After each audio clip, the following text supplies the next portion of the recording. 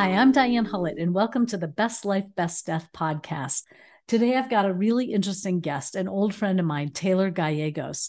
And Taylor's mom and I used to teach together at a high school in Boulder, Colorado. And so I've known Taylor, many, many, many years. Welcome, Taylor. Hey, hi Dan. Thanks for having me. Yeah. And Taylor is a visual artist focusing on murals and live paintings, and a podcaster, and just an all around really interesting guy in his 30s, which I think is an interesting aspect to this conversation. So, Taylor's mom took my best 3 months class, and Taylor was pretty intrigued by it. So, he signed up for the best 3 months class. And now it's been about 6 months. And Taylor and I just thought it might be interesting to have a conversation about why he was drawn to that and what he's taken away from it. So maybe just start off, tell us a little bit about what made you decide to sign up? Yeah. Great question. So yeah, I'm in my 30s, barely. I'm about to turn 40 in a month. I can only claim that for a short amount of time still. But yeah, yeah, mom was saying how much she got out of it and she really appreciated it and learned and all this stuff. And I guess it started with like COVID time. Mom's got some sort of asthma stuff to her. And so when COVID was coming around, especially early on when nobody really knew what was going on or how hard it was going to hit everybody, and um, she's in Colorado, I'm in Southern California. We had to have some really like direct conversations of like the fact that she could die and like we might not get to see each other again. And like those realizations were very real. And so then COVID kind of let up a little bit. It's tapering off in whatever way it is. And so she took the class, told me how much she got out of it. And kind of at the same time, last November, a really good friend of mine passed away that I grew up with. And so then that sort of like flipped me upside down and the class seemed like it was just like screaming at me like, hey, this is something that would be really like pertinent to do right now. So signed up. It was great. Yeah, it was you and another friend. So there were two kind of people in their 30s, and then mostly people, over 60 tends to be a demographic that's drawn to it. And what looking back 6 months later, what were some of the things that stood out for you? The things that stood out for me looking back on it is sort of the preparation for the reality of what comes to everybody. Like when we're young, we don't really think about death. We don't really need to. And death is something that happens to older people, quote unquote, and or like in like freak situations, accidents and whatnot. So like and I mean, I'll just say this, like I'm very blessed and what is it? Lucky to just be in a situation where like I'm safe all the time and I guess privileged is one way to say it, like safe and I don't have to like worry about, basic needs type stuff. Like so much of the world has is like facing death way more often and way more like on the doorstep. So like as an American, we're really like kind of buffered from it. A young American, like we can sort of like live in this like dreamland where death really isn't there. um, but yeah, like going through this process with all the people in it and, the 7 week course, it really kind of opened my eyes to the reality of it. It put me like face to face with the concept, especially with my buddy passing. And like, it was like, I got to think about it and think about it in not in the way that it feels and when you have to think about it when someone dies. When someone dies and it's like shoved down your throat and then you have to deal with it whether you've like thought about it or not. Whereas this is like kind of getting to like fly over it like 30,000 feet and like identify the geography and see what kind of things, the peaks and valleys that exist. And I feel so much more prepared for um like handling death. And then also, like as a person in a family, people are going to pass away through time. And the more prepared that each individual can be with like the stages of death and then the stages of grief and the general flow of like, when the body is like ready to pass, it'll start to shut down on in terms of like eating and drinking, and like you'll sort of like transition into like a dream world, which I saw with my grandma. So like, and like the Western medical field, like their job is to keep people alive, which doesn't really work with people when they are like dying at the end of their life, because they're like sort of fighting this futile battle, and like the fighting actually makes the whole process harder. So yeah, I got to just like consider all this stuff and think about it. And it was great. Yeah, yeah. I think it's Barbara Carnes who says, at the end of life, maybe there's no longer opportunity for cure, but there's still opportunity for healing. And what does that look like if we get out of the mindset of cure and fix? Caring for someone who's dying is different than caring for someone who's going to get better. That's what Barbara Carnes names it as. And I think it's such a powerful shift and like opening in our kind of typical societal way of thinking about medicine, and let's fix it, let's beat it, let's cure it, let's battle it, all these metaphors of winning. What if at some point there is a softening towards it? And so yeah, you found a way to kind of help prepare yourself for your own eventual death, which hopefully is many, many years from now, and also prepare yourself for what happens when beloved family members die, like your grandmother who passed a few years ago. So, yeah, interesting. I remember also when you were in the class, there was this kind of fire that lit in you about a few pieces, because one of the things we talk about in the best 3 months class is not just sort of theoretically what do you need to do, but really practically action wise, what are some steps you could take? What are some of the one or two pieces that came out of you for action? Yeah, that's a major part that, it's been 6 months, so I feel like the overall impression is what I just said. And then like there's so much action step stuff that I've just like absorbed into my life, and that is like gotten me to where I'm at now. And um, like my art career right now is really growing and getting like stronger every week, and more stuff is happening. And a lot of that was those big questions, because yeah, like in your course you take us through the different parts of our lives that we want to have like put in order before we would hypothetically die. You give us a death date, like as soon as we get in there, and then it's our job, you lead us through like, what do you want with your physical body? What do you want with your mental, your spiritual, your emotional, your connections, all these things. And um those things are just really great, like big picture questions to ask yourself when, anytime really, but like basically you're asking like, are you going in the direction that you want to be going? And like, where do you even want to go? What do you want to do? The legacy element was really powerful in terms of me as an artist.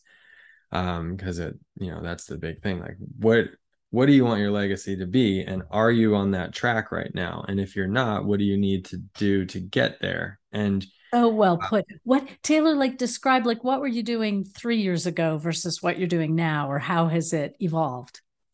um it's evolved in, like, I feel like my direction has just sharpened. Like the laser beam used to be more like a regular light bulb, and I was just sort of like shining light in all directions. And now it's like really focusing in on murals and what I want to do with murals and how I get to there. And then like with live art, like what am I doing? And like thinking about everything in terms of the fact that I'm not going to be alive forever. It changes everything. because then it puts every little more gravity on everything. Like when you're young and death is like nowhere near, then you can just sort of like dawdle and, whatever, which is great. Like you don't want to have the pressure of death on you all the time when you're young and like, because there's this freedom and creativity. But like now I am almost 40 and it's really like time to like I'm just seeing like my life, as a creative artist, like the next 20 to 30 years are going to be my like time where I'm hitting the most home runs. I finally figured out how to swing the bat and like how to not strike out. And now I'm like hitting it in the direction I want to go. And now I'm like aiming for the fence. Great metaphor. Describe some of the, like, I follow Taylor on Instagram, and we'll throw all that up at the end, how to find him. But like, you do these fabulous time lapse photo little montages or videos on Instagram that I just love. Describe a couple of those from the last month. Yeah, so I got to do a project at Anheuser-Busch's brewery in Fairfield, which is north of San Francisco. And so then they gave me a bunch of imagery. They took their logo and they refreshed it, and the California bear and the state of California and their branding, they gave me all that.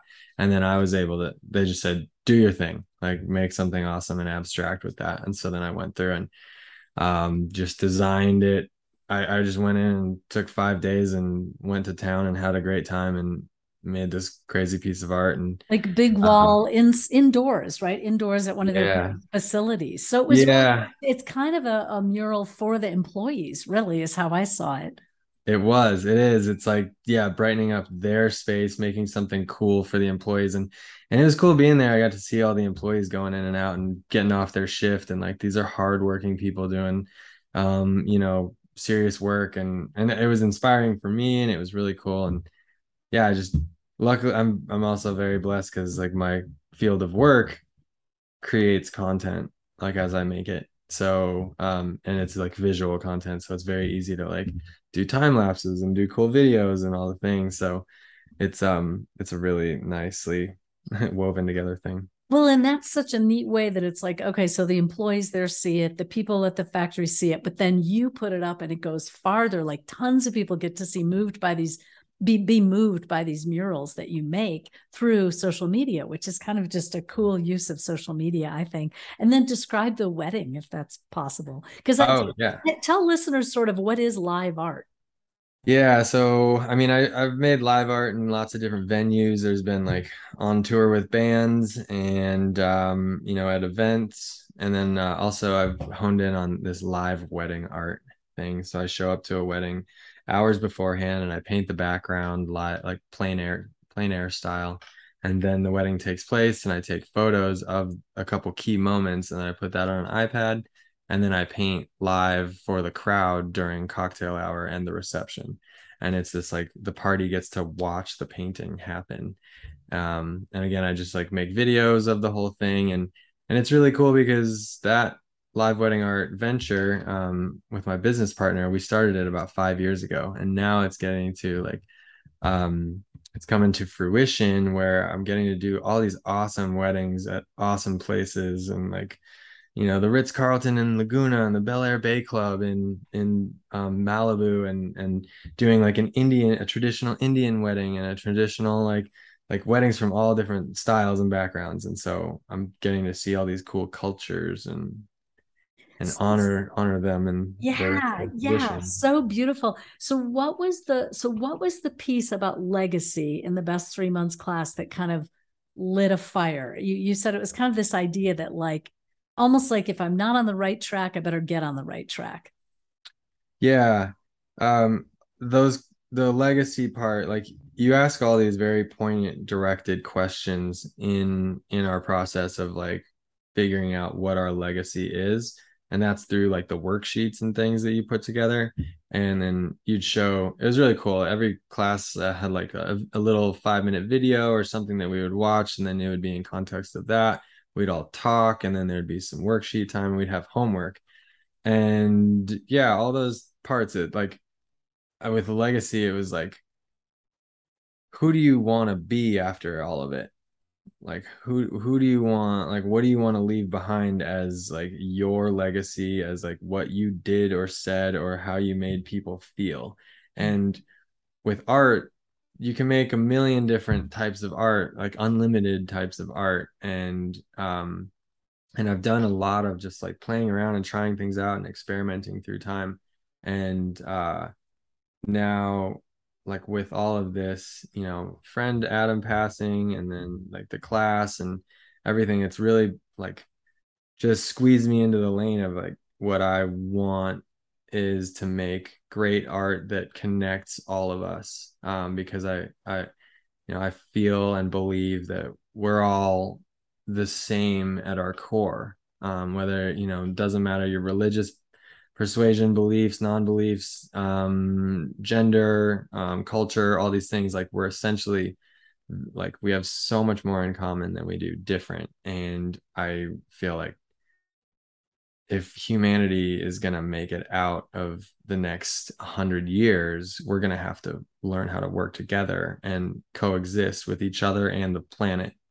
And we're not doing that right now. And so, like, in order to, as Einstein said, in order to like solve a problem, you have to come at it with a higher level of consciousness than you were at when it was created.